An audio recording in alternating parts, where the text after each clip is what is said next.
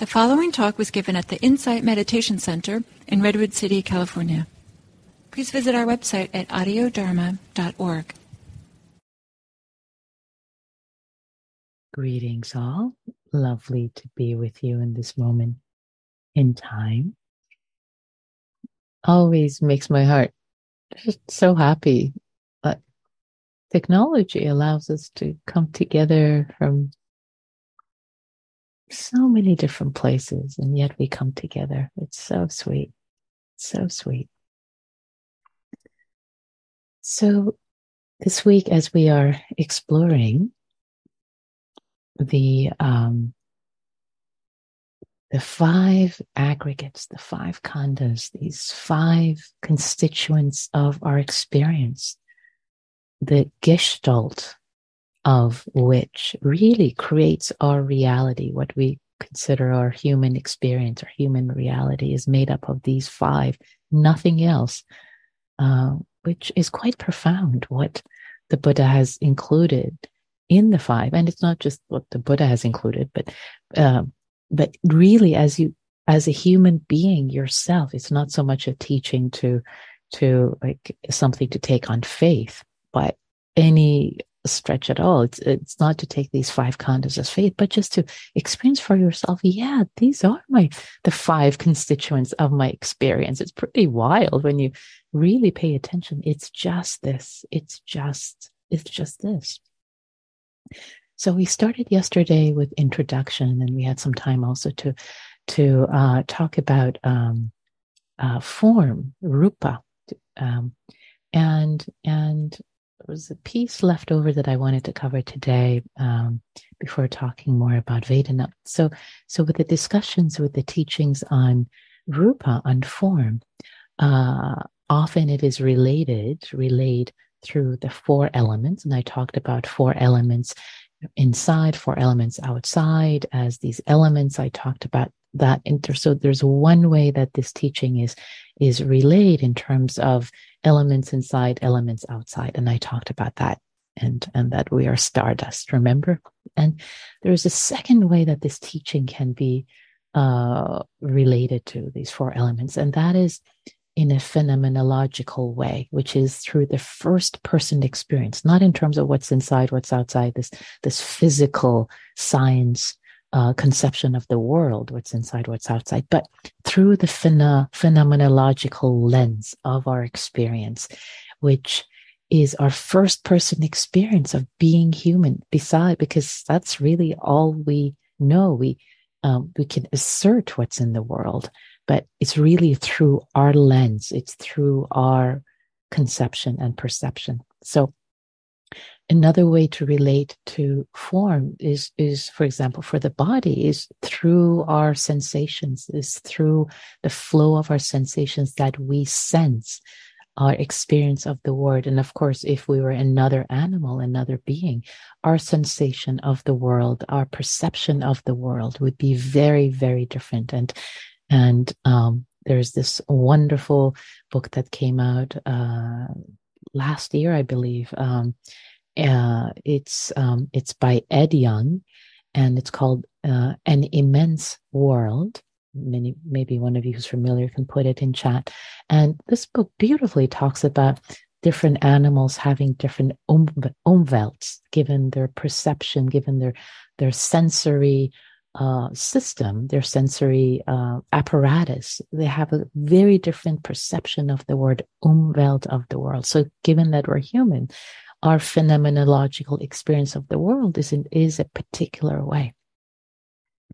So for us, for example, in our bodies, there are mechanoreceptors, receptors that detect stimuli such as touch and pressure and vibration. That's our experience. There's really no experience of hand or leg or breath. It's really these mechanoreceptors, as well as the nociceptors that are receptors specializing in detecting pain and noxious stimuli, such as in both throughout the body, including the skin, muscles, and organs, as well as thermoreceptors, of course, the cold receptors and warm receptors that we have throughout our bodies.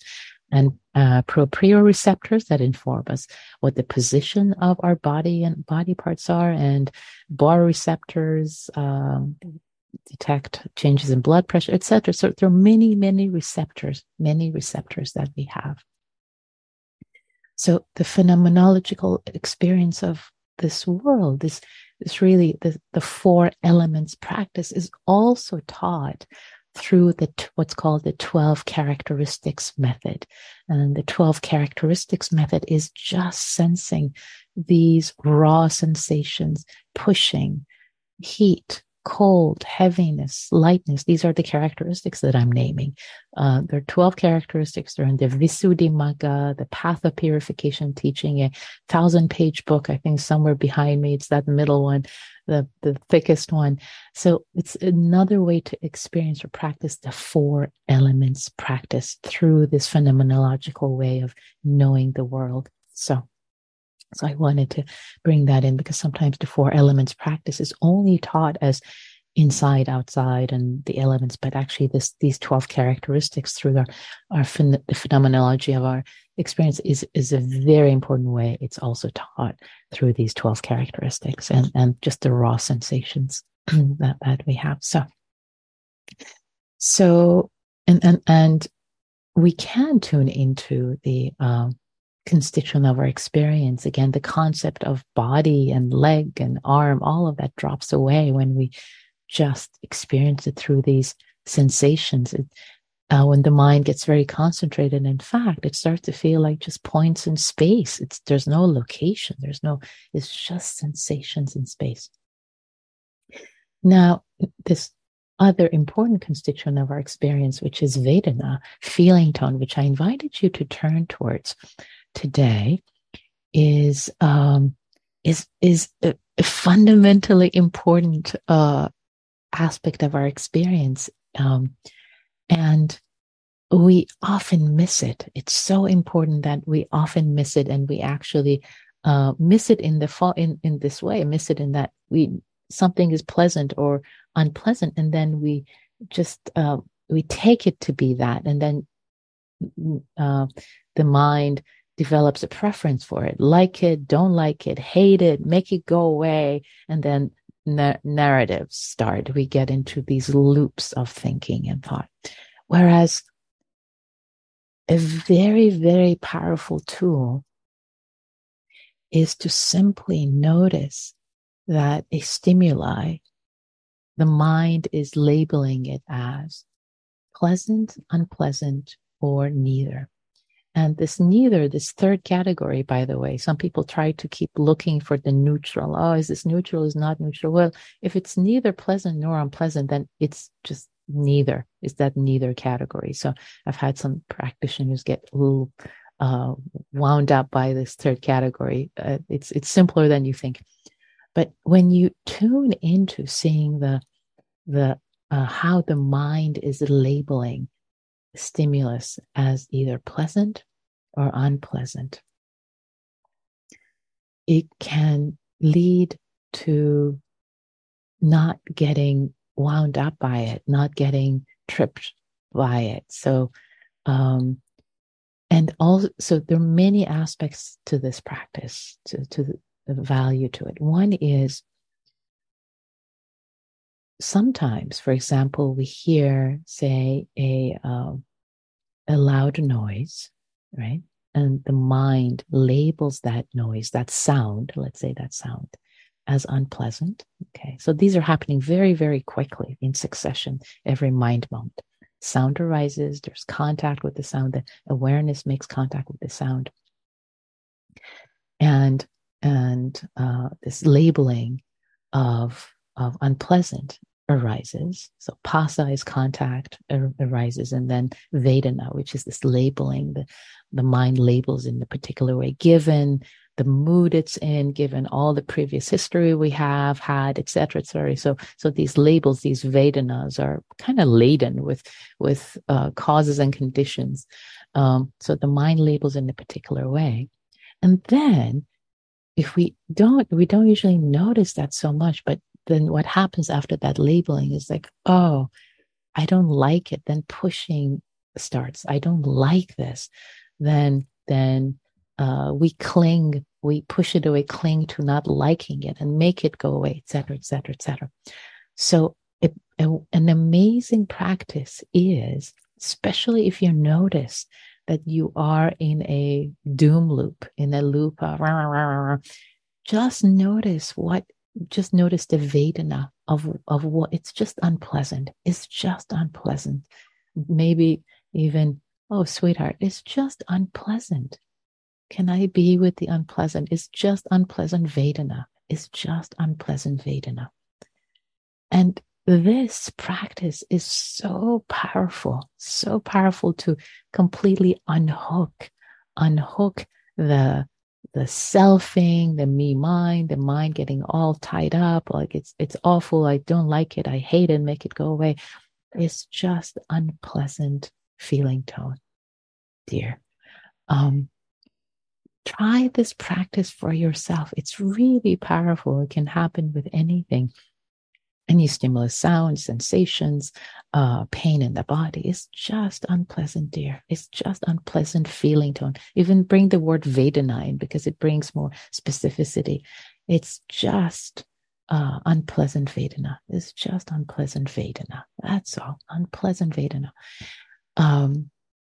It's so powerful. It's really the way that not self-teaching impersonality can come in a very subtle way, not in this heady way of it's impersonal, but it's like, it's just unpleasant.